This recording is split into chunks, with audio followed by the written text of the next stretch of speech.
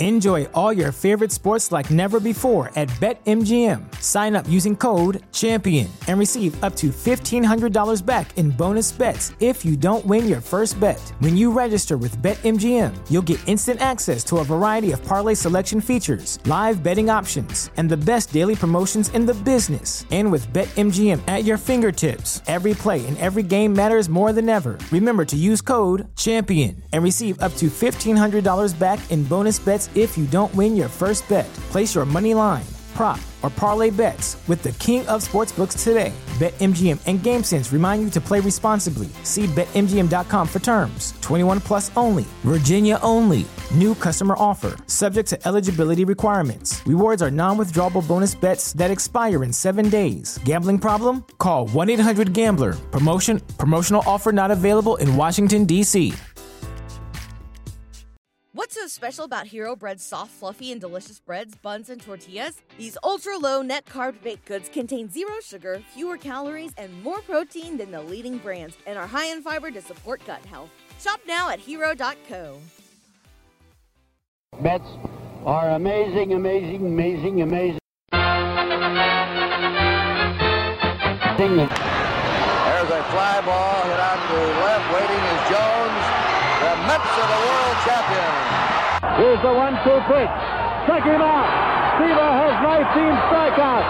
Swung on, hit on the ground towards first. Milner has the ball. It's to McGraw. It's over. The New York Mets have won the pennant. The New York Mets have won the pennant. The ground ball quickly is a fair ball. It's by Buckner. Down the third base. The Mets will win the ball game. He struck him out. Struck him out. The Mets have won the World Series. 2-1 delivery. Robin Ventura! The Mets win!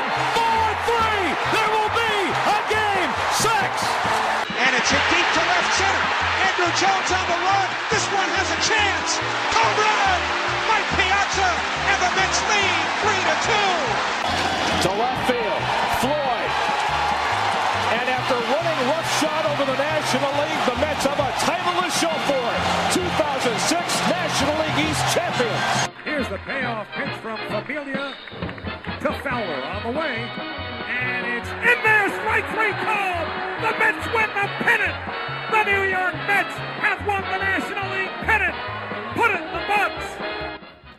It's another edition of the Talking Mets podcast here on this Monday, March 18th, 2019. Of course, I'm your host, Mike Silva. You can check me out all the time at MetsMerizedOnline.com. Send me a tweet at Mike Silva Media. And you get the show on iTunes, SoundCloud, Stitcher, pretty much whatever podcasting service you desire. Hope everybody's doing well. About 10 days to opening day, another edition of the podcast. And today, we bring you to the backfields of Port St. Lucie. You're at that time of the year, more so than even last week when we had our buddy from the New York Post, Mike Vaccaro, on.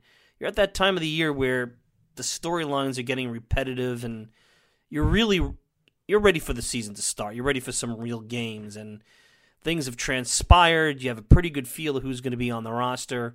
But today, we're going to bring a MetsMerizedOnline.com contributor, someone new to the show, Jacob Zweiback. Jacob had a chance, and he also writes for a site called ProspectsLive.com. But Jacob did a great job taking video and spending some time and shadowing a longtime veteran pro scout in Port St. Lucie, get a feel of the scouting experience, and also look at not only a couple of Mets prospects, one obvious one being Peter Alonso. This has been the spring of Peter Alonso, but also get a chance to see guys like Seth Lugo and Robert Gazelman and Brandon Nimmo, and really take a harder look at various members of the team and get an idea of what scouts are seeing and what they feel, and essentially, the game behind the game is what I would call it. So Jacob Zweiback will be joining us in just a couple of minutes, and we'll get a chance to follow up on a piece that he wrote over at MetsMerizedOnline.com called "A Scout's Look: Mets Big Leaguers and Backfielders," as he had a chance to go around Port St. Lucie. Now, where are we at here? Not a ton of news, but some things are kind of simmering over here as we head to the final 10 days of spring training. First, let's look at the roster and that final spot with the pitchers. Now, with Drew Smith out, Tommy John surgery, he would have been one of my favorites going into the season. At one point, it was thought maybe the Mets would take 8 relievers. I don't see how that would work now. All along, you've had Diaz, Familia, Lugo, Wilson, Gazelman, and I thought Avian would have made the team, and he's pitched every bit as one who will make the team as the second lefty. Even though Wilson's a crossover, you need to have that lefty specialist, and Avian will do that. So that gives you 6. Avian needs to be added to the 40-man. With the release of TJ Rivera, they have 39. Avian will be added to the 40-man. That's a go. So that's 1, 2, 3, 4, 5, 6. You have one more spot for a reliever. And after Tim Peterson's poor performance today, I know that there was a lot of talk about Peterson being a favorite. And I don't dislike Peterson. Actually, he's a guy who doesn't really walk a lot of guys. He's around the plate, which can be a good and bad thing. Good if you can relocate, bad if you can, because then you get clobbered like you saw today. But between Tyler Bachelor, Kyle Dowdy, the Rule 5 pick, Ryan O'Rourke, the lefty, Peterson, Hector Santiago got lit up yesterday, and Daniel Zamora, you have some kind of an interesting situation here. And all things being equal, I think if you really believe, and only the Mets can answer this, only guys like Mickey Callaway and Dave Island and the brass can answer this, if you believe Dowdy has some potential, that you can work with him and make him into something, guy who throws mid-90s, and you think you can hold that spot for him, that you have enough. And I do think in a bullpen where you have guys like Gazelman and Lugo that could go multiple innings, you can, for the first time, and I hate for a team to be contending to be holding a Rule 5 spot because it's so hard throughout the year. But all things being equal, O'Rourke, Bachelor, guys that, Santiago, all these guys, well, Peterson's already on the 40-man, Zamora's on the 40-man. Santiago has to be added. I think the fact that you have guys on the 40-man, and Dowdy's one of them, makes me wonder if he can get up with the team and maybe continue to improve. You put him in a situation where he's a long guy. Maybe you put him in spots where he can't really hurt you, where you're up, down, big in one way or the other, depending on the situation. And look, if it doesn't work out, you could always send him down, offer him back. I think you might lose him if he has potential, but as the season starts, this goes for any roster move. I think it's a lot harder for teams to adjust once their rosters have been set than it is at the end of spring training where there's still some kind of maneuvering. So all things being equal, Bachelor, Dowdy, O'Rourke, Peterson, Santiago, Zamora, all really haven't pitched all that well. O'Rourke actually has pitched pretty well, and he'd be another lefty coming out, and that's an interesting idea, but the fact that you really have to, and I'm checking the 40-man right now, and O'Rourke is not, O'Rourke is not on the 40-man right now, so he would have to be added. I think that's a negative for him.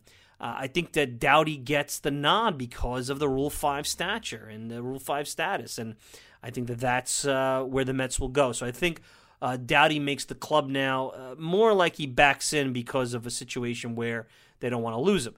Now, with the rest of the roster, we've been talking about this all spring. Now that the Mets have an extra pitcher, that the slot that would have went to the pitcher, they're not going to be taking that individual. They're not going to be taking 8. They're only going to be taking 7.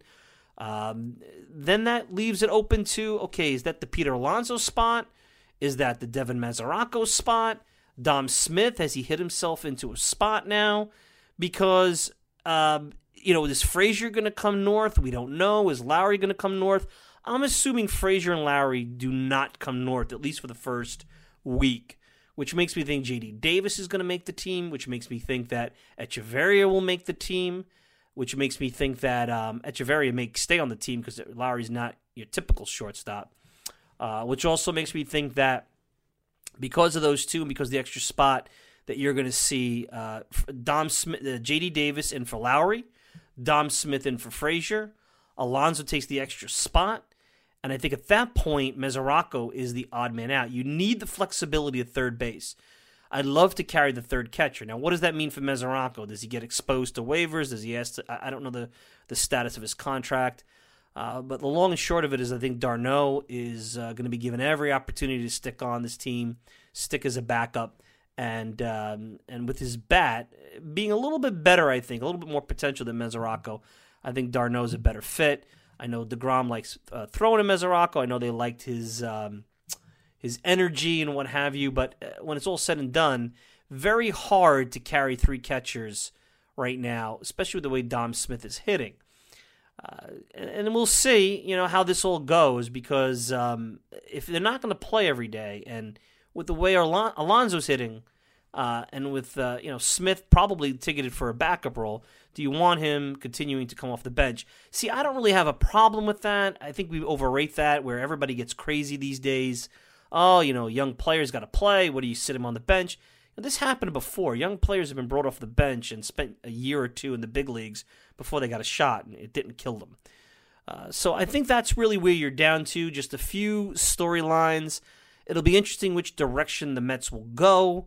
I really, it's a toss-up for me. I'd love to have Mesoraco as a third catcher. I'd love to keep him on the team, but right now I think Dom Smith has certainly earned his way onto the team. And I'll tell you what, if they don't take Alonso North, short of him being injured, I just don't know what performance reason they would have for not bringing Alonso North.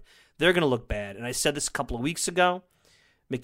Both Mickey Callaway as well as Brodie Van Wagenen have talked about it's important for players to earn their way onto the roster and about culture, and not bring Alonso North would forget about the fans and the media. Who cares? Because they're going to be members of the media applauding it because it's going to save the Mets. It's going to be a good sabermetric move because of the service time situation, and it'll allow them to have a story for a couple of weeks, because that's always what the media wants, is a good story. Forget that stuff. It'll be more what kind of messages that send. It sends that the Mets are really no better than the words that they say, and they're not taking the best 25 guys north. So that's where we stand with the roster. Let's take a quick break. When we return, let me comment quickly on some of the proposed rules changes. I have some mixed thoughts on a couple of them, and we'll get more Talking Mets podcast right after this. Before we get to all the rules changes real quick, let's throw this out here. The collective bargaining agreement expires December 1st, 2021. So that's for the next 3 seasons. And one of the main things that has been agreed on is that Major League Baseball will not implement a pitch clock for the next 3 years. And remember, by rule, because they had proposed it last year, and if you propose it 12 months later, they could have implemented, Rob Manfred, the commissioner's office, could have implemented this. I think Rob is a deal maker and doesn't want to implement without the agreement of the players. So I see this as a kind of like, is it an olive branch, a peace offering? There's something clearly the players did not want kind of shoved down their throat. So they've stepped back, the commissioner's office, found areas where there could be agreement, where the union is in synchronicity with them. And now, again, can they continue in a more peaceful fashion to move forward and find some common ground on the financial issues, which would be radical? They've never opened the CBA during the life of the CBA for significant financial matters. We're going to be with you over the next hour, so we're going to take our time here as we walk through the rules changes for 2019 and 2020. So let's start with the interesting rule changes here for 2019. So first off, inning breaks. Local games, the inning breaks are going to be reduced from 2 minutes and 5 seconds to 2 minutes. National games, the inning breaks are going to be reduced from 2 minutes and 25 seconds to 2 minutes.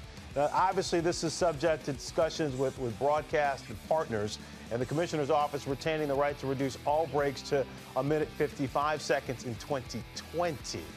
All right, so now, you saw this last year. They put up a specific number of mound visits. It was 6 in 2018, or they're going to make a slight tweak here. The maximum number of mound visits per team will be reduced from 6 to 5. You think maybe it didn't have an effect, but basically you saw about a little more than half the number of mound visits per game last year as we had the year before. This is a biggie, the trade deadline here. The 2019 rule, the trade deadline is going to remain on July 31st, but that's going to be the only one. Trade waivers eliminated. Players may be placed and claimed on outright waivers after July 31st, but they may not be traded. So we're going to delve into that one coming up momentarily, but let's continue to flip through the 2019 rule changes. This was interesting, and this one I think is going to get the fans hyped up and involved a little bit more in the All-Star voting. So the voting is going to be conducted now in 2 rounds. There's going to be a primary round. Clubs will nominate a player per position, 3 outfielders, of course. They're going to be voted on by the fans, and then they're going to create an election day, late June or early July. The top 3 vote getters at each position in each league, and of course 9 outfielders, they're going to be voted on by the fans during a set time period. And the bonus payments to players advancing to Election Day. They're going to be made as well. And there's one more tweak here to the All-Star game. And this is a couple of – here's an extra innings rule in 2019. So each team's going to start in the 10th inning and and then each subsequent inning, there's going to be a runner on second base. And so there's going to be re-entry substitutions allowed for the runners. The prize money for the players on the winning All-Star team, that's going to be increased. And also, this one's interesting too. There's going to be some prize money added to the home run derby as well. The total prize money increased to $2.5 million. But how about this? The home run derby winner is going to receive $1 million. Keep in mind, I mean, Aaron Judge won this thing. At that time, he was making far less than $1 million a year.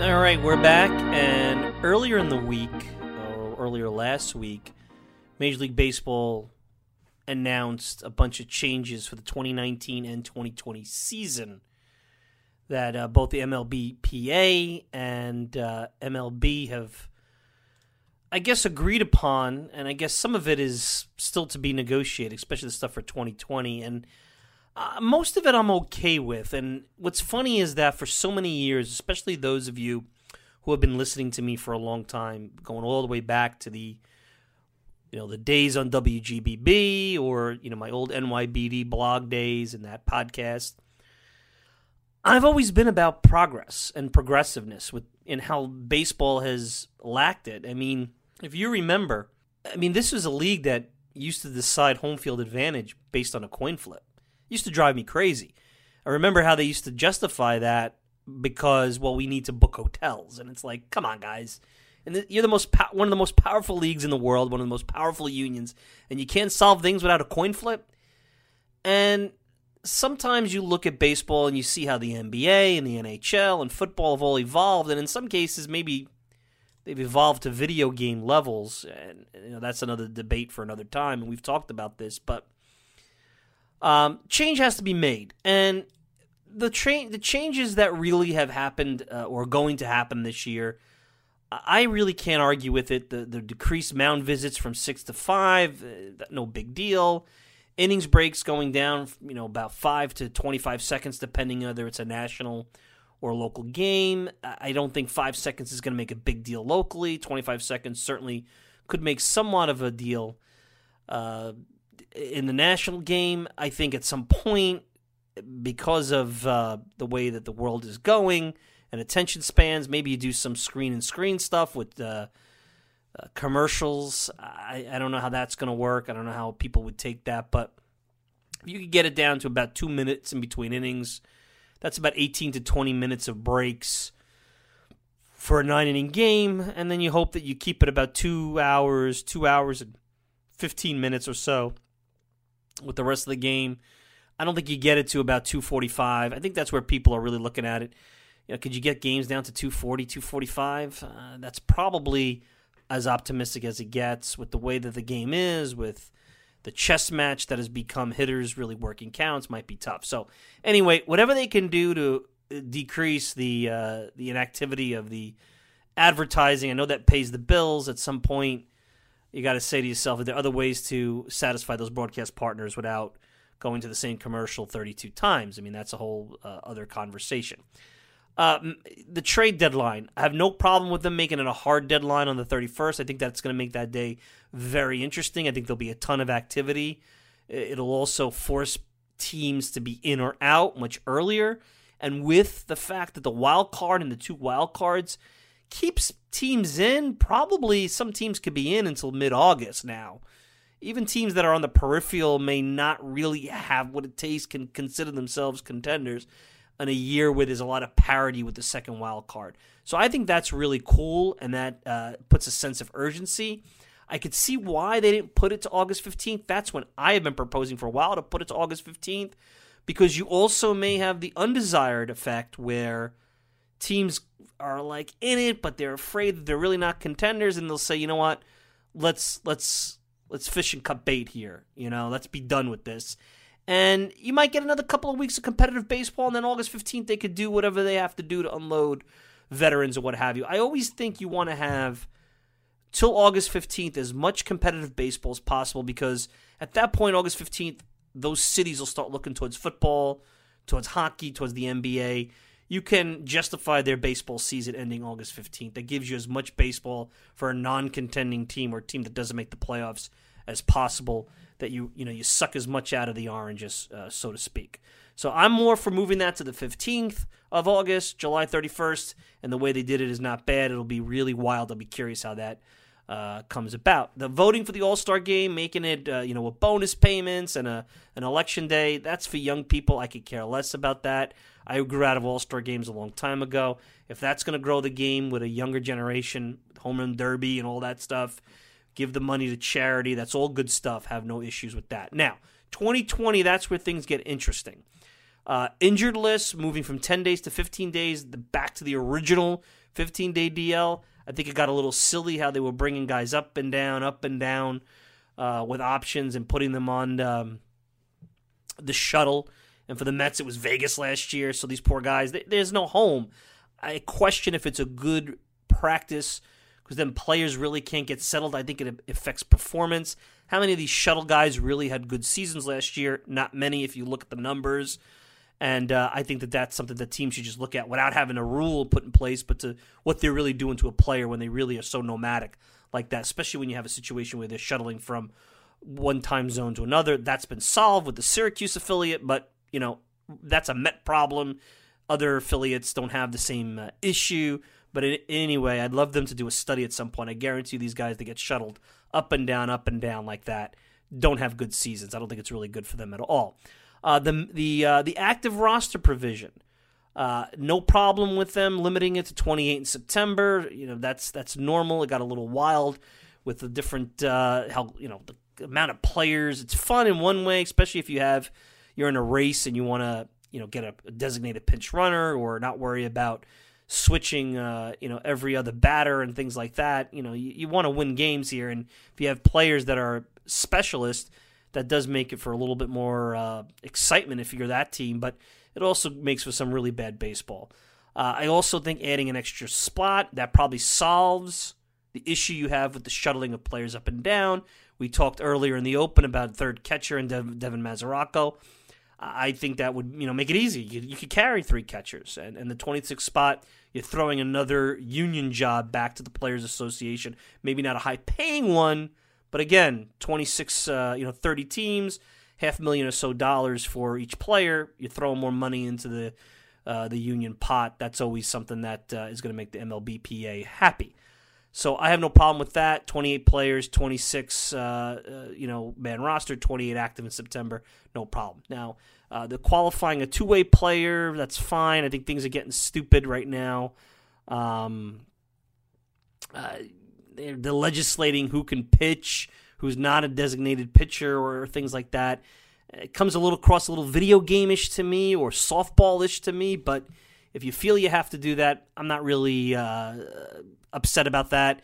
We saw way too many position players being thrown in for white flag situations, or situations where I think sometimes managers are just trying to be too clever by a half.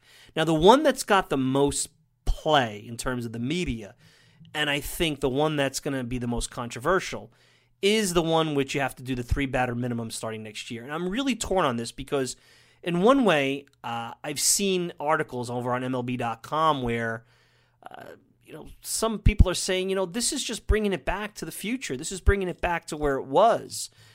You're looking at a situation where back in the 80s, you had guys, forget about the Goose Gossages of the world and the Bruce Sutters who did multiple inning saves. I mean, think about some Mets pitchers, guys like Roger McDowell. Even if you look back when John Franco was earlier in his career, would be able to go more than an inning, maybe not 2 or 3, but more than an inning on saves. But Mike Petriello over at MLB.com talked about how this is really just bringing it back to how it used to be. And why are we getting all upset? And I don't really disagree with that.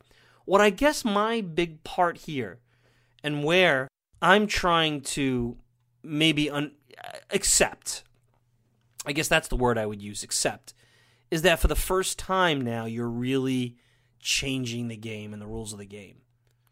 And that's the part where baseball was the last sport that was pure to what the rules were in 1930, and look, there has been some changes. I know the mound change in the 60s and all that stuff. So it's not like it hasn't completely changed, but this is the first time where you add a strike or you add elements like this, the 3-batter minimum, you've changed the game forever. Now, you can always go back, but in however long you have it, you've changed the game forever. And you've changed players' careers. I mean, lefty specialists might be done for good. Jerry Blevins is Luis Avion, and we have to see, how does he perform against righties? We talked about him making the club. Does he even get an opportunity? Now, the Mets are positioned well with this, with guys like Robert Gsellman and Seth Lugo, but really, when you think about it, this to me is going to change bullpens. It's going to change the dynamic of these teams. Maybe it requires them not to carry as many pitchers, which is not necessarily a bad thing. You can have more position players and not have to get into these games where you have pitchers pinch hitting. I know you had some really bad scenarios. We had position players pitching, pitchers pinch hitting, relievers hitting. There's a lot of odd stuff that started to happen with the way the game was going. And I understand it. I don't know if this is necessarily going to speed things up. I also think you have a right as a manager to pitch situationally, especially when you get down to the nitty-gritty. And if you're a lefty and you can't hit lefties, well, learn how to hit lefties. Maybe go the other way. Do some things. I like things to organically work themselves out, and I do believe the two issues like the excessive reliever use and the shift are things that organically would work themselves out after really excessive use shows that there's really no benefit to it. And all it takes is one or two managers to do something different, and you'll see everybody copycat it. But I'm not going to go crazy if it stays. I know that there's some talk that it may be negotiated out, and I know that the Players Association will probably look at the impact it'll have on a certain class of relievers, i.e. the lefty specialists. It's really left-handers that are going to be impacted by this. But to me, that's where I have to wrap my head around that I might be having the hardest time with it, is the 3-batter rule. But in general, kudos to baseball for really looking at its sport, trying to find ways to make it more viewer-friendly, progress with the times. It's a long time coming. It's something that I don't think would ever have happened to the Bud Selig. Rob Manfred has tried some different things.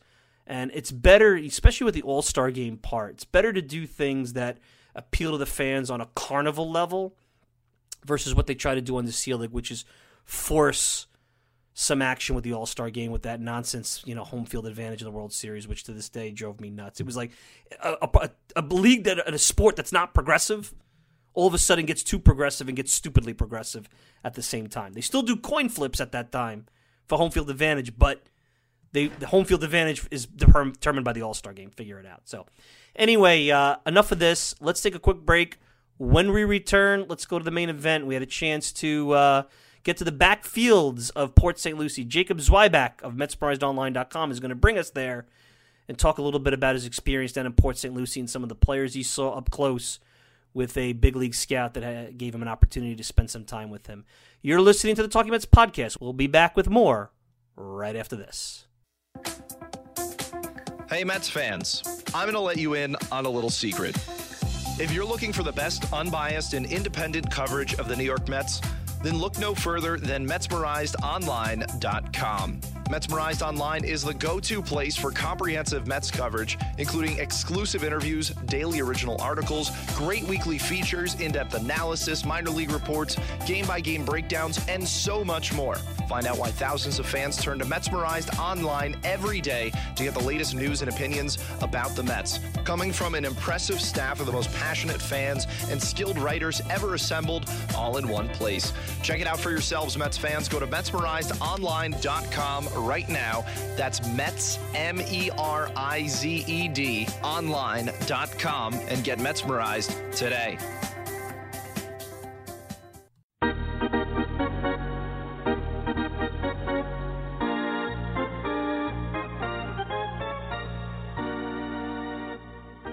We're back, and joining us, had a chance to get down to Port St. Lucie and hang out a little bit on the backfield.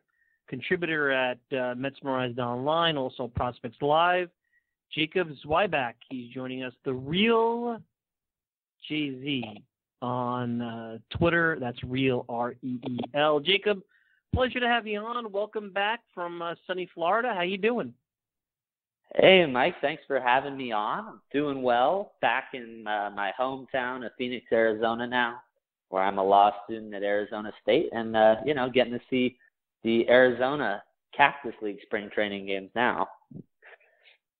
So you had, like I was saying in the Open, you had a chance to not only get in the backfields of Port St. Lucie, covering the Mets for MetsMerizedOnline.com, but you were able to shadow a veteran scout, which not many people get a chance to do, and it really gives you a perspective of, hey, what do these guys look for? What's their take on certain players in the team? So I'm not sure if this is the first time you've done that, but for those in the audience that have never had that opportunity, talk a little bit about, your experience and you going in and then I guess walking away from kind of the way that, or the lens that these particular individuals look at the game. Yeah, well, I've been very fortunate as far as having a mentor and a professional scout working for a major league team. So I actually met this scout way back in 2017 at the Arizona Fall League, where I was doing a lot of coverage on prospects there, and we hit it off. So I've gotten to shadow him several times over the past couple of years, both in Florida last year for a week in spring training and also at a Columbia Firefly series last year. So I think one of the really interesting things getting to actually see a scout's process is seeing the different styles that different scouts have. So, for instance, my mentor is someone who doesn't like to go in to seeing players for the first time with a ton of outside knowledge. So to give you a specific example, this year on the Mets backfield, you had Francisco Alvarez, their top international amateur signing from the summer. So a lot of people, and certainly on the media side where you need to know which people to write about, you might go in knowing what Francisco Alvarez's signing bonus was, and it was, up around $2 million. But that can really bias you and make you look for the player to be good and kind of try to convince yourself the player is good. So in this case, my mentor did not know that. I did, because I had already looked. But so you get to kind of look at the player fresh, and in Alvarez's case, we both ended up liking Alvarez a lot and seeing why he got that kind of bonus. But with the young guys, I think scouts are really focused on projection, not just how good is Francisco Alvarez or how good is Ronnie Mauricio right now, but is this someone who seems like physically has a lot of room for maturation? In Mauricio's case, I think he's close to 6'4" at this point, doesn't turn 18 until April, and he's going to gain 20 pounds or more of muscle. So you can see him, the potential downside is he might not be a shortstop long term, but the huge upside is he could be a serious power guy. Other prospects, while they're good right now, they don't really have much room to develop physically. They're already maxed out, as scouts say. So those are some of the really interesting things you see scouts focusing on. And you mentioned Ronnie Mauricio, and with all the talk about Jared Kelenic going to the Mariners in the Cano deal, and he was obviously on everybody's radar because he had just been picked. Mm-hmm. There was video on him. There was a feel because of some of the highlights and how quickly he burst onto the minor league scene in pro ball. I think people got themselves fooled into believing maybe he's a little bit closer than he really is. And the feeling is, well, the Mets just traded away, one of their only, top-level prospects, which with a lot of the lower-level, international signees, you just don't know. I mean, that's going to develop over the next couple of years. But Mauricio is a guy that's starting to get some buzz even in the mainstream media, who's always the last one to pick up on a lot of these prospects. And you had a chance to watch him, 17 years old, like you mentioned, 6'4", a big guy, I believe, lefty swinging, if I'm not mistaken, and right now playing shortstop, but, potentially could be a corner infielder. So that's the guy that seems to be potentially the reason why giving up Kelenic, although they don't play the same position, might be a little bit more palatable in the long run. Yeah. That Cano-Diaz trade was really interesting. I had a lengthy write-up at the time for Prospect Live on it. And, losing Kelenic, I think, for Mets fans was really tough.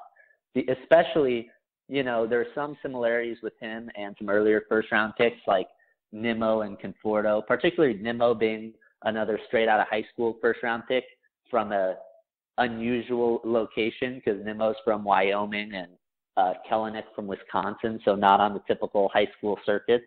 So while that was a really big loss for sure, and of course you have to give up value if you're trying to get players like Cano and Diaz, who can help the team a lot this year. As far as Mauricio, yeah, he's got a lovely lefty swing. He's a switch hitter, so he bats right-handed too. And especially with young switch hitters, sometimes you'll see a situation where they look really natural and elegant batting from one side.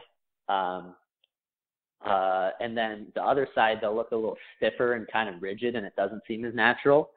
In Mauricio's case, he's smooth from both sides. I put up on Twitter video of him batting left-handed, and someone even said, probably an exaggeration, but said like, "Oh my gosh, it reminds me of Cano a little bit." So he certainly does have that kind of languid elegance to his swing and kind of effortless power. Again, he's only 17, so it's not like you're looking for him to have a Pete Alonso style batting practice where half of his swings are over the fence. But Mauricio cleared the fence plenty and also had a few opposite field homers and doubles in batting practice. So, yeah, I mean, he's incredibly toolsy. I didn't get to see him in all the ways I would have liked just because it was still kind of early in spring. So didn't get to see a ton of him facing live pitching and having to make tough defensive plays at short. But I got a great feel for how he moves. And a guy that big, for him to be fast and really just coordinated is impressive. So, yeah, as you say, he's popped up on some top 100 prospects lists this spring. And he's one of those guys that I think the Mets intentionally protected in the several trades they made this offseason. Jacob Zweiback with us, MetsMerizedOnline.com. Jacob had a chance to go down to spring training and go in the backfield with a pro scout and wrote a nice piece over at MetsMerizedOnline.com about it. Jacob, it's been the spring of Pete Alonso, and yes. At this point, it'd be hard for the Mets not to bring him north. And the only excuse would be, hey, we're looking to basically keep him an extra year of control, and it'd be a financial reason, a very controversial topic right now with all that's going on with the Players Association and what have you. But with that, not everybody has been sold on Alonso. I've seen some scouting reports out there that say, well, he's still not really where he needs to be defensively. He's not going to hit consistently. Remember, this is spring training. What happens when the fastballs aren't being grooved in and guys aren't working on things, but they're going to be actually trying to get you out. What was the take that you guys saw? Everything has been glowing. Everything seems to check out, the work ethic. Is this a lot of Mets marketing and all of a sudden he's going to turn into a pumpkin when the bell rings? Let's say Pete Alonso makes the team a real good bet. Can you at least get 20 home runs, 270, maybe 250 to 270 batting average? Can he provide some right-handed pop that I think this lineup sorely needs? So in one word, absolutely. There is plenty of hype around New Both prospects, both for the Yankees and Mets, where you see someone's tools kind of overrated, whereas someone playing in, Pittsburgh or San Diego as a minor leaguer isn't getting as much attention. That happens, but I think Pete Alonso, I myself have a 6th grade on him on the scouting system, which is good everyday first baseman. And I've gotten to see him now both in the Arizona Fall League in October and here at spring. So I'm starting to have a pretty solid picture and sample size with Alonso. And yes, I think he has premium power. If he were to, even if he actually doesn't get called up till 3 weeks into the season so that the Mets can get one extra year of him under contract when he's 30 years old, way down the road, but teams are oftentimes thinking kind of big picture long-term with these moves. Even if that were the case, he gets called up at the end of April, I could see him certainly hitting 20 to 25 homers, and I think it's a real possibility that he could hit 30 home runs in the bigs in 2019. Certainly not a guarantee of that. And as far as his batting average, I could see him hitting anywhere from 230 to 260 this year. And the big thing I want to highlight with Alonso, though, is that he's not just a slugger. He has a feel, especially with 2 strikes, for making an adjustment, getting on base. I had some really nice footage of him facing the Nationals, facing their reliever Henderson Alvarez and also Mark Grace. And with 2 strikes, he would look to use right field. Even with 2 outs in the 9th of the spring training game, he basically reached down on a perfect low and away pitch and just poked it out for a single. If he's trying to hit a home run like a lot of sluggers do, he's probably just going to strike out there. So I see in Alonso's prime, I could see him hitting 270. He's not one of these sluggers I worry about being at the Mendoza line, batting 200. So I think he's very good, and I think he's one of the most exciting, certainly spring training storylines for the Mets. But I also just think since Lucas Duda back in 2015 having a good healthy year, I really think they've missed that first base production. So I think he's huge for them.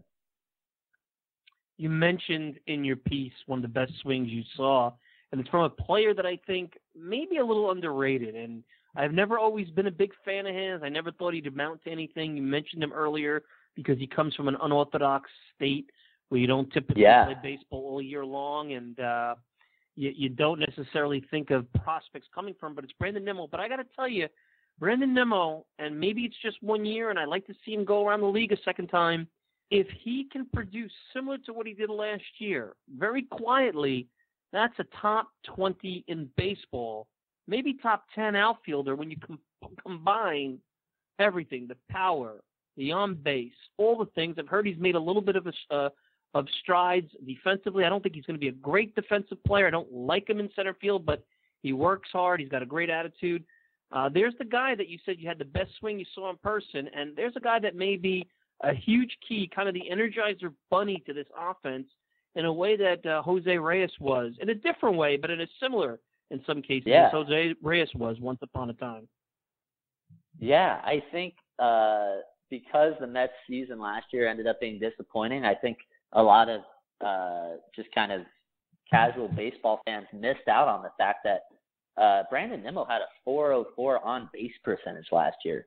That is right there in that elite tier of very few players are able to do that. In fact, last year, only 7 players in all of baseball had, amongst qualified players, had an on-base percentage over 400. Nimmo was 2 minute percentage points above Christian Yelich in that category. So, and we've seen solid power from Nimmo. He's not a Conforto who, Michael Conforto has 35 home run potential. Nimmo's not in that class, but he can give you 20 home runs. And when you're getting on base and hitting a lot of doubles, and as a corner outfielder playing good defense, I agree with you. I think center field, while he can, kind of hold his own there, I think he's really a corner outfielder. But yeah, and watching him, as far as getting into the details of his process, he's got this really wide stance. You kind of can appreciate the flexibility for that watching in person, just how he gets really low, almost, it's a little bit kind of like a left-handed Pujols setup, and prime Pujols got in this really low squat. And for a lot of guys, you think of if you get really wide, it's harder to generate power. But I think for Nimmo, he's so coordinated and just kind of dropping his barrel through the zone, and he'll have a little launch angle in his swing. He really controls the strike zone well, has a great eye, and then can do damage on pitches. He gets on base, but it's not like he's only trying to slap singles. We see the extra base ability from him. So, yeah, I mean, he's huge for the Mets this year with not having Cespedes for at least half the season. I think Mets fans are hoping for big-time production from both Nimmo and Conforto. Jacob Zweiback, MetsMemorizedOnline.com, joining me. You can check him out over at MetsMemorizedOnline.com. Recently had a chance to go into the backfield and watch a spring training game, shadow a pro scout that he knows. Jacob, I believe you actually even worked for the Mets briefly. Is that correct, as I was reading your Yeah, I did. Yeah. After I graduated college in 2016, I moved up to – I was living in Brooklyn and commuting to Citi Field every day, and I was working – in their game-used memorabilia department. So every day we'd have, all the game-used balls, bats. We'd be kind of going by the players all the time because we're down in that tunnel doing signings with players. Personal highlight for me was working with David Wright on a signing where it's, 3 or 4 employees. David Wright's there. Spend an hour with him signing, hundreds of items, but then you end up just having a great conversation for an hour. And as everyone knows, David Wright is just the friendliest, classiest guy. So it was a great experience working for the Mets, and also got to meet people like Sandy Alderson, who was the GM at the time, and as all Mets fans know, but had some great talks with him. And actually recently, last week, got to see him out at Arizona Law School where he was speaking. So great experience, and yeah, the culture in my window into the team was great. Had a really good experience. We talked about the hitter that maybe is not talked about and can make a big impact. Here's the pitcher. Everybody talks about the starting rotation. You know about the big three. Yeah. Mets has a lot of potential, and I think Vargas will hold his own. But Seth Lugo, who I call could be the Andrew Miller of the Mets, a guy that can bridge. Your starter only wants to go 6 innings, or Vargas has a bad outing. This is a guy that could go 2 innings. Doesn't matter this year, but going forward in 2020 might have an impact with the rules, the minimum 3-batter rule. You had a chance to check out Lugo down low. There may be at some point, especially if Vargas or Matz or any of these guys struggle in the rotation, where if Lugo's pitching well, there may be calls for him to be in the back end of that rotation, because I think he's shown, especially in 2016, that he can hold his own. He was big down the stretch that year in helping them get to the postseason or the one-game playoff. Talk about Lugo, because I think he's another one that's a real key to this bullpen and a workhorse in that bullpen, and he can provide a lot of value. Yeah, and for Lugo, the ability to go multi-innings is big for him. I think he deserves a lot of credit. In 2018, there was a stretch where he did go back into the rotation in June and was solid for the Mets. I think, he had a few rougher starts in Arizona and Colorado, had a phenomenal start against the Yankees where he went 6 innings, 2 hits, no walks, no runs. So I've noticed a lot of these guys who can do both relieving and starting, if they have their role changed in the middle of the year, oftentimes that seems to throw them in a funk, and then even if the guy goes back to the pen, he'll struggle. Lugo did a nice job for the Mets filling that role, and then went back to the pen later in 2018 and did well there. So as far as what he does at-bat by at-bat, we all know about the high spin curveball. StatCast has his curveball as having more rotations per minute than anybody's. And the nice thing with him is because of that starter background, he has 4 legit pitches. He started to use kind of that classic Dan Worthen slider that most of the Mets prospects come up throwing. And he throws that pitch, high 80s, 89, sometimes 90 miles an hour. And he's got a good feel for a changeup too. Mets fans have seen when Lugo comes out of the pen, he throws hard up to 96, 97. And I actually like the 2-seam movement when he throws his 2-seam / sinking fastball.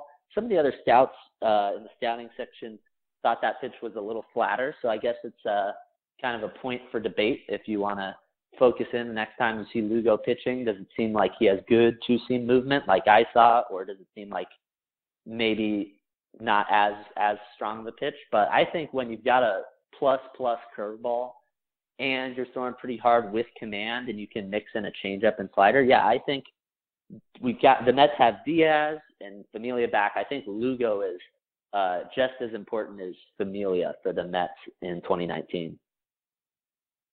Staying in the bullpen, you got a chance up close to see Edwin Diaz, and he was, I think, in the Cano deal, that's the guy that's going to make the difference, because you gave up a top prospect. You were going to take on Cano's salary. In a vacuum, that's not why you give up a top prospect. But look, Diaz works out. He gets to the postseason. You're very competitive with him. If it doesn't work out and you're not good, you're going to be able to flip him and get some value for him and maybe get just as much, if not more, depending on where you're at and where he's at in terms of the contract situation.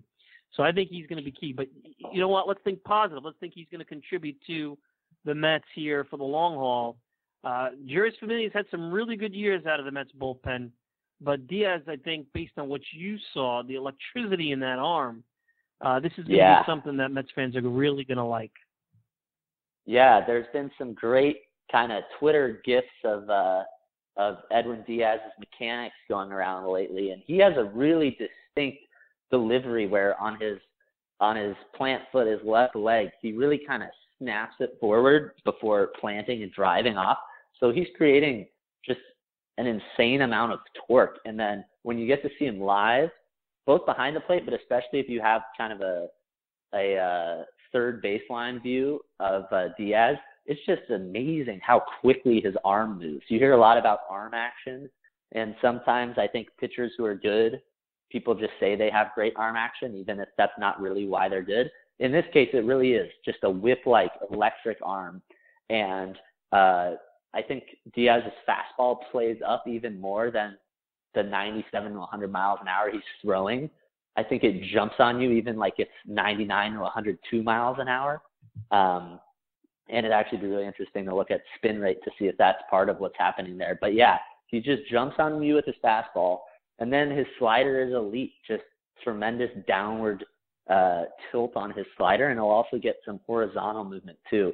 I caught a video of him throwing, he was facing a left-handed batter, and he threw a slider that started way off the plate away and then just cut in and caught the outside corners and just froze the batter for a called strikeout.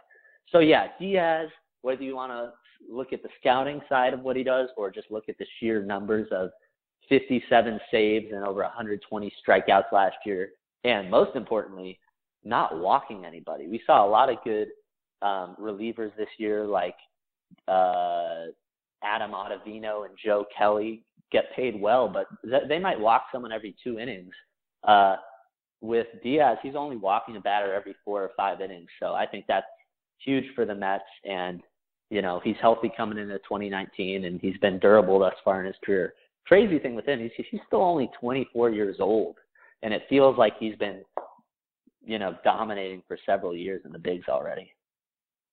Yeah, and you get out of obscurity. Sometimes I always feel like the guys in Seattle, they jump up on you because you don't. The games are late. You're the furthest point in the United States that you could be without being in Canada. And let's face it, we're on the East Coast. We're in New York. The Yankees only play them 6 times. You don't pay a lot of attention to the AL West, and now you get a chance to see somebody who's been in the league a while and been doing very well up close. We hit on a lot of the major points that you brought up in your piece, but I'm curious, who are we not talking about? And I'm not saying maybe just prospects, but maybe there are guys at the back end of the roster. Are there other guys that Mets fans should feel good about that are going to contribute this year that maybe we're just not paying attention to? Maybe they're not going to be the core guys, but when you were back there in those backfields, you're like, this guy's going to help them win some games, or, you know, this guy might be able to, you know, jump in and contribute on some level. Are there guys, 1 or 2, that we're not talking about enough and they stood out to you while you were, you know, going around Port St. Lucie? Yeah, I think maybe the first guy I'd go to there is someone Mets fans know really well, but because of injuries have kind of maybe forgotten about some of his abilities. I'd go with Travis d'Arnaud. I thought kind of watching the Mets at the start of 2018, and they had that amazing 11-1 run.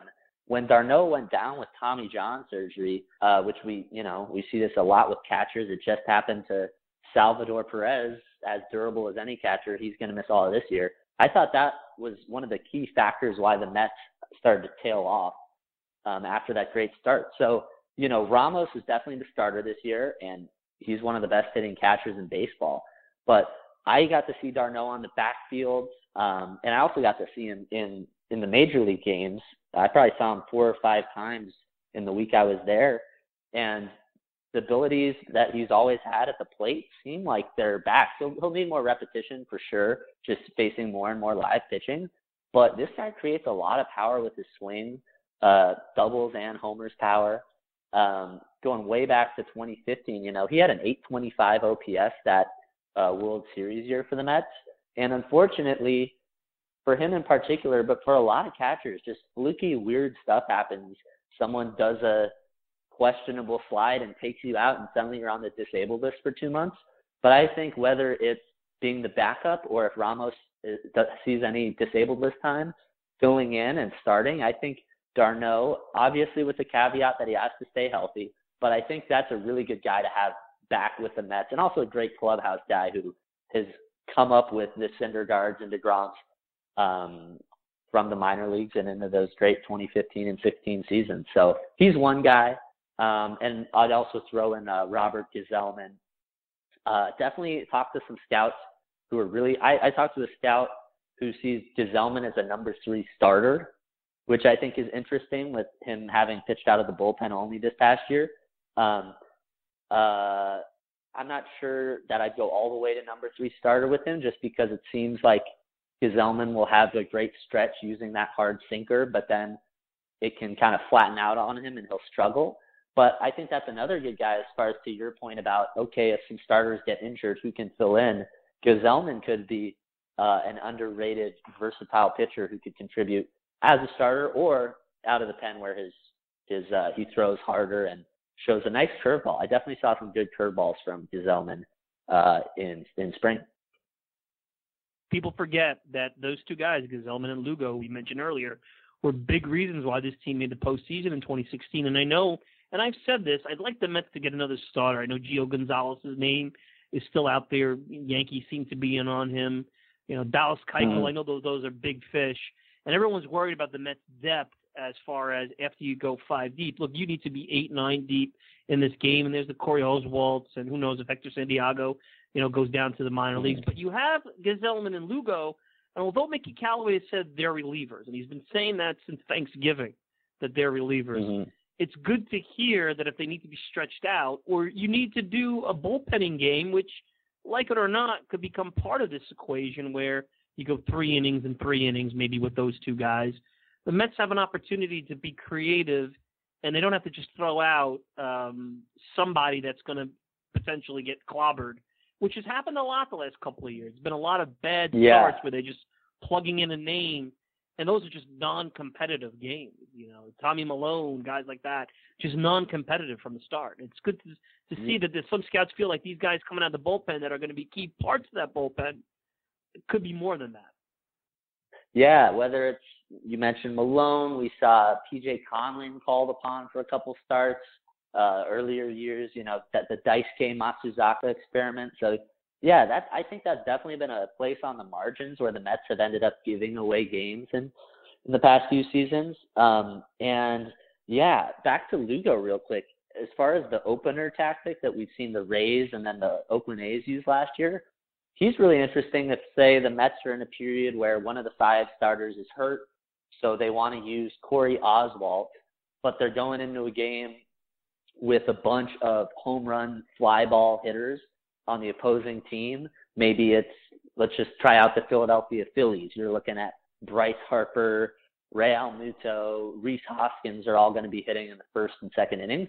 Lugo could be a great guy that you go to come out and give you maybe not even just 1, but maybe give you 2 innings of premium stuff. And then you could go to Corey Oswalt, who there's a lot to like about Corey Oswalt. Good command, nice changeup, gets sink. And I noticed he was throwing harder in spring this year, so we'll see if that keeps happening. But gave up way too many home runs last year.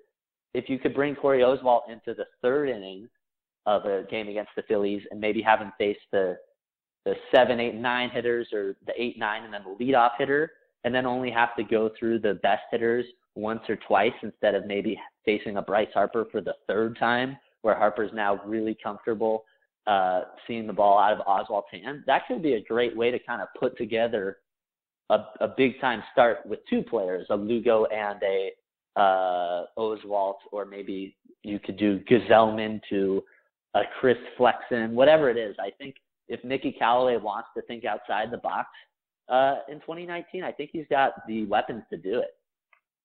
Before I let you go, I had talked in the open about some of the proposed rules changes, and I don't want to make a big deal about them, but, I'm okay with the trade deadline scenario. Make it a hard deadline, the 31st. I'd like them to move that to the 15th. The mound visits don't bother me. The innings breaks, less is more. Finally, maybe they could do picture-in-picture at some point. The All-Star game voting, I'm okay with that. That might be interesting. Okay with them expanding the rosters and limiting September. And you know what? Increasing the injured list for 10 to 15 days for pitchers, it got silly with the up and down that the 25th spot has created. Maybe that with the 26th spot, you'll see less of that.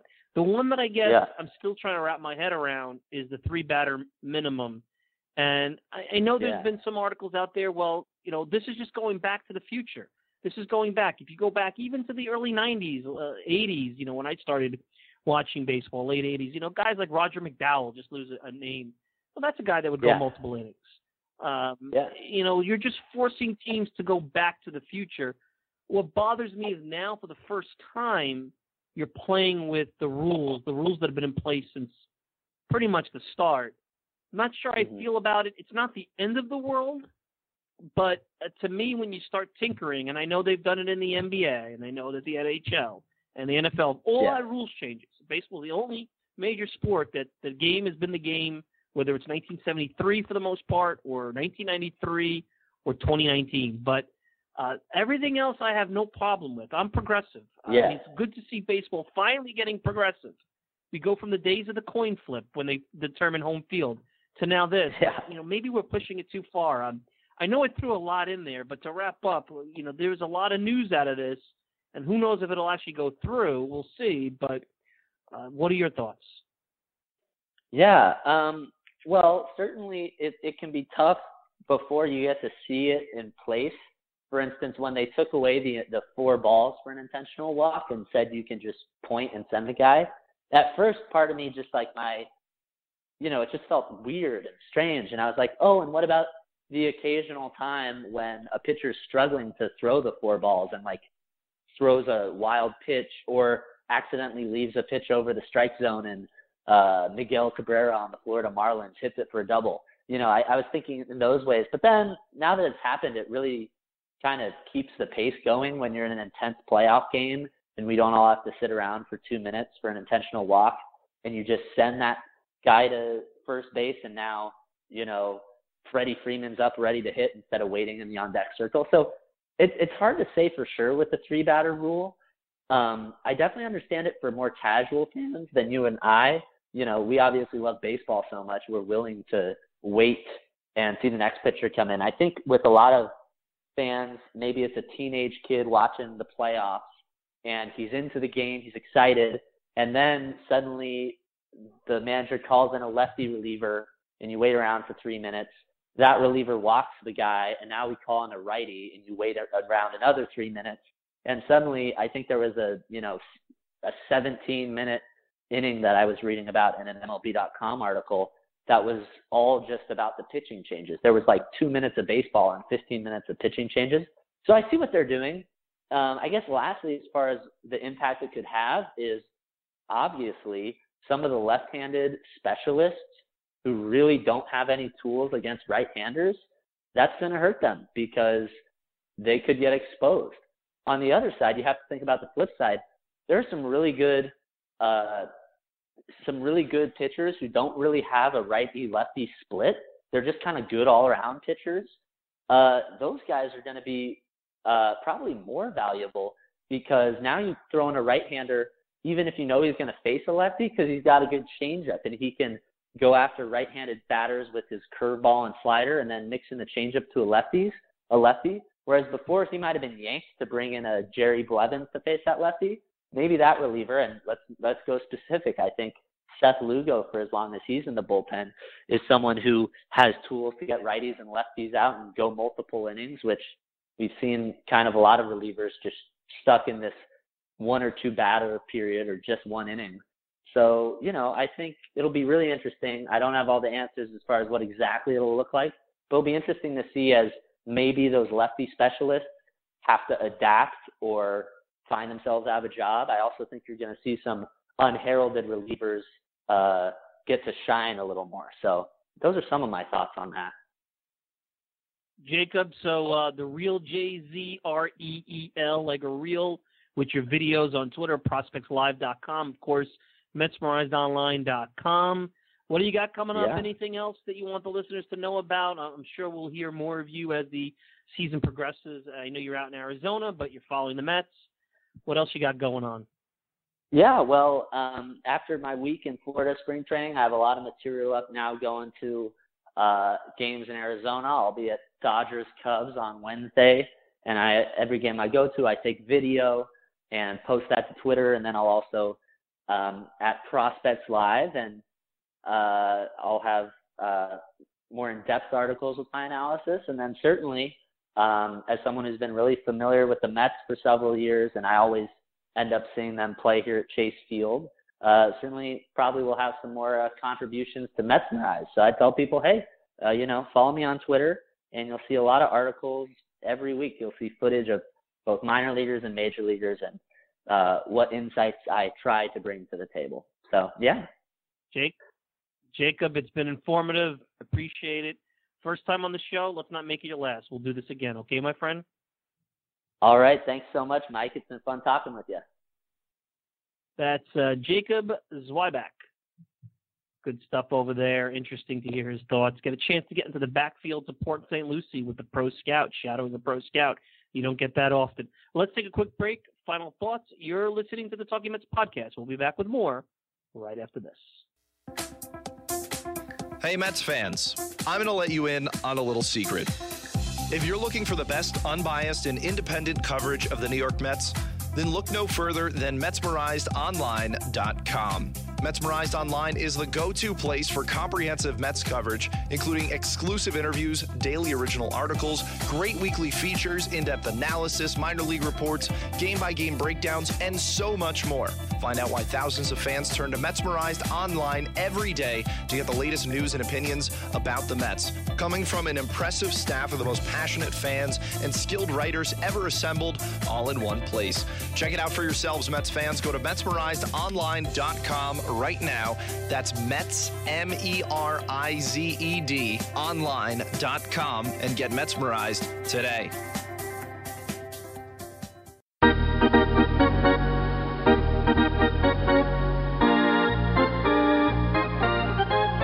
All right, final thoughts. I want to thank everybody for joining in. Hope you enjoyed that. I thought Jacob did a nice job and really took us behind those backfields and behind home plate in spring training and talk about some of the Mets players in a way that maybe some of you aren't looking at them that way. Maybe you haven't had that, that experience being that down that low. And I think it's always interesting to hear the game behind the game a lot of ways, really diving into it. So I hope you enjoyed that. What's coming up?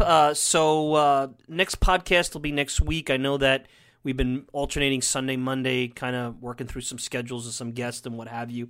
I can tell you that we have a couple of really cool guests coming up right around the first week of this season. I could tease that now. We got Art Shamsky coming up in a couple of weeks. He'll be joining me. I'm really looking forward to talking to him about his book, After the Miracle. And that's also what our buddy Eric Sherman, who was on the podcast last year. He wrote I think Eric Sherman, didn't he write the Davey Johnson book? I'm pretty sure about that. So, also Wayne Coffey, who also wrote a book about the 69 Mets. They said it couldn't be done. He'll be joining me. And I know we've had Rich Catino, our buddy at ESPN 98.7, who's also coming out with a book. So the 50th anniversary of the 69 Mets will bring a lot of that talk throughout the year. Maybe you get a little sick of it, but we've talked so much about 86. We've talked so much about contemporary. I think 69 has been put in the closet, and I think it'll be brought out, like I said, one last time. And I think this 50th anniversary is that last time to bring it out of the closet, have some fun, remember. And for a lot of us, just like me, I wasn't around for those times, and I didn't see a lot of those players. I didn't see any of those players, as a matter of fact, because they pretty much all were retired by the time I started watching the ball game. So, not Nolan Ryan. I saw Nolan Ryan pitch, but very young too. So, different point of view when you're watching as a 10, 11, 12-year-old than you do as an adult. So, anyway, we're out of time. I want to thank everybody for tuning in. We'll be back with more Talking Mets podcast in another week. Of course, I want to thank our friend Jacob Zweiback for joining us. You can check him out at TheRealJZ on Twitter. You can check out his videos of his scouting reports and his reviews over down in spring training. Of course, I want to thank the good folks over at MetsmerizedOnline.com. Send me a tweet at Mike Silva Media, and you get the show on iTunes, SoundCloud, Stitcher, pretty much whatever podcasting service you desire. I'm your host, Mike Silva. Enjoy the rest of your week, 10 days before opening day. We'll be back with more Talking Mets podcast very soon. Take care, everybody.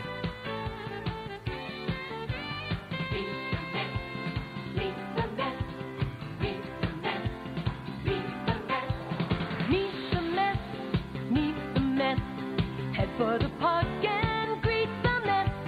Hot dogs, green grass, all out of shade. Guaranteed to have a heck of a day because those Mets are real.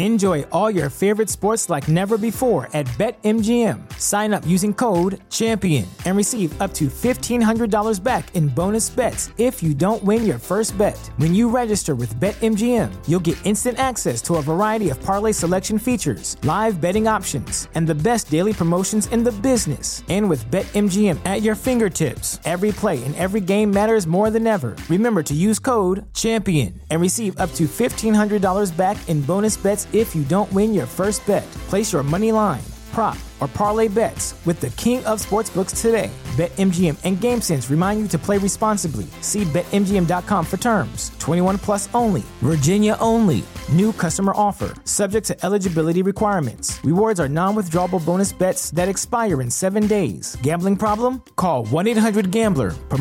Promotional offer not available in Washington, D.C. What's so special about Hero Bread's soft, fluffy, and delicious breads, buns, and tortillas? These ultra-low net-carb baked goods contain zero sugar, fewer calories, and more protein than the leading brands, and are high in fiber to support gut health. Shop now at Hero.co.